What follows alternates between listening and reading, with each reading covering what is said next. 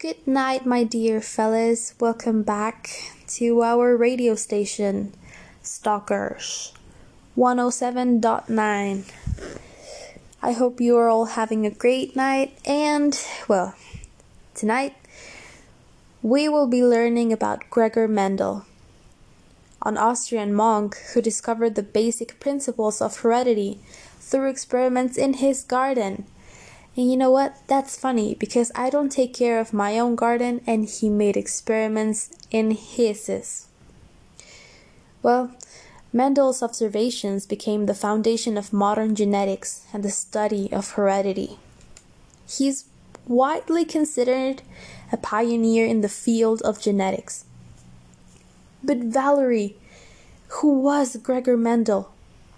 Well, Gregor Mendel, known as the father of modern genetics, was born in Austria in 1822. Mendel discovered the basic principles of heredity through experiments in his monastery's garden, as I said before. His experiments showed that the inheritance of certain traits in pea plants follows particular patterns, subsequently becoming the foundation of modern genetics and leading to the study of heredity. But well, this man has a background story, so I'm just gonna make a resume out of it for you to feed your interest. Well, Gregor Johann Mendel was born in Hazendorf, Austria on July 22nd, 1822. His parents were Anton and Rosine Mendel. He spent his early youth in a rural setting. He lived on a farm until age 11. And when he turned 11, a local schoolmaster who was impressed with his aptitude for learning recommended that he be sent to a secondary school in Tropo to continue his education. By now, we can say that he was a really intelligent guy and that he was destined to do great things in the future. I'm just saying. The move was a financial strain on his family and often a difficult experience for Mendel, but he excelled in his studies, and in 1840 he graduated from the school with honors. I told you, he was a really smart man. Well, I have to add that following his graduation, Mendel enrolled in a 2-year program in the Philosophical Institute of the University of Olmütz. Well, he again distinguished himself academically, particularly in the subjects of physics and math. Well, by now he's my hero. My worst subjects at school are and will always be math and physics. So, right now, I admire him so much. Those are really hard. He also tutored in his spare times to make ends meet. And he finally graduated from the program in 1843. Well, in 1853, upon completing his studies at the University of Vienna, Mendel returned to the monastery in Brno and was given a teaching position at a secondary school, where he would stay for more than a decade. That's a long time. It was during this time that he began the experiments for which he is best known. Well, these experiments made him create 3 different laws. Well, Gregor Mendel, through his work on pea plants, discovered the fundamental laws of inheritance. He deduced that genes come in pairs and are inherited as distinct units, one from each parent. Mendel tracked the segregation of parental genes and their appearance in the offspring as dominant or recessive traits. He recognized the mathematical patterns of inheritance from one generation to the next. Mendel's laws of heredity are usually stated as: the first law is the law of segregation, which is each inherited trait is defined by a gene pair.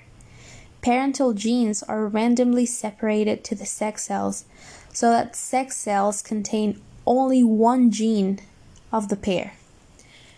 Offspring therefore inherit one genetic allele from each parent when sex cells unite in fertilization. The second law is the law of independent assortment, which is genes for different traits are sorted separately from one another, so that the inheritance of one trait is not dependent on the inheritance of another. And finally, the third law is the law of dominance, which is an organism with alternate forms of a gene will express the form that is dominant. Well, the genetic experiments Mendel did with pea plants took him 8 years.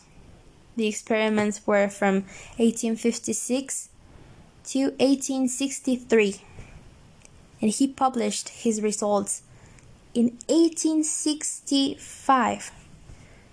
During this time, Mendel grew over 10,000 pea plants.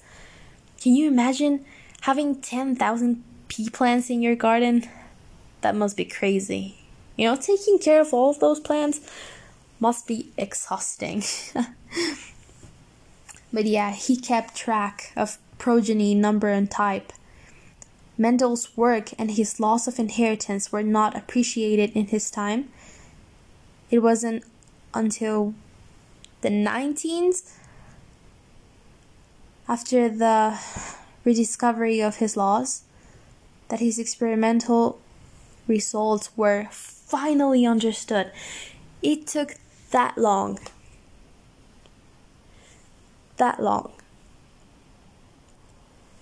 From 1865 to 1900. Can you imagine waiting that time for your results? The results of your experiments to be finally understood? That must be upsetting. Well, everything that starts must come to an end. Gregor Mendel died on January 6, 1884, at the age of 61.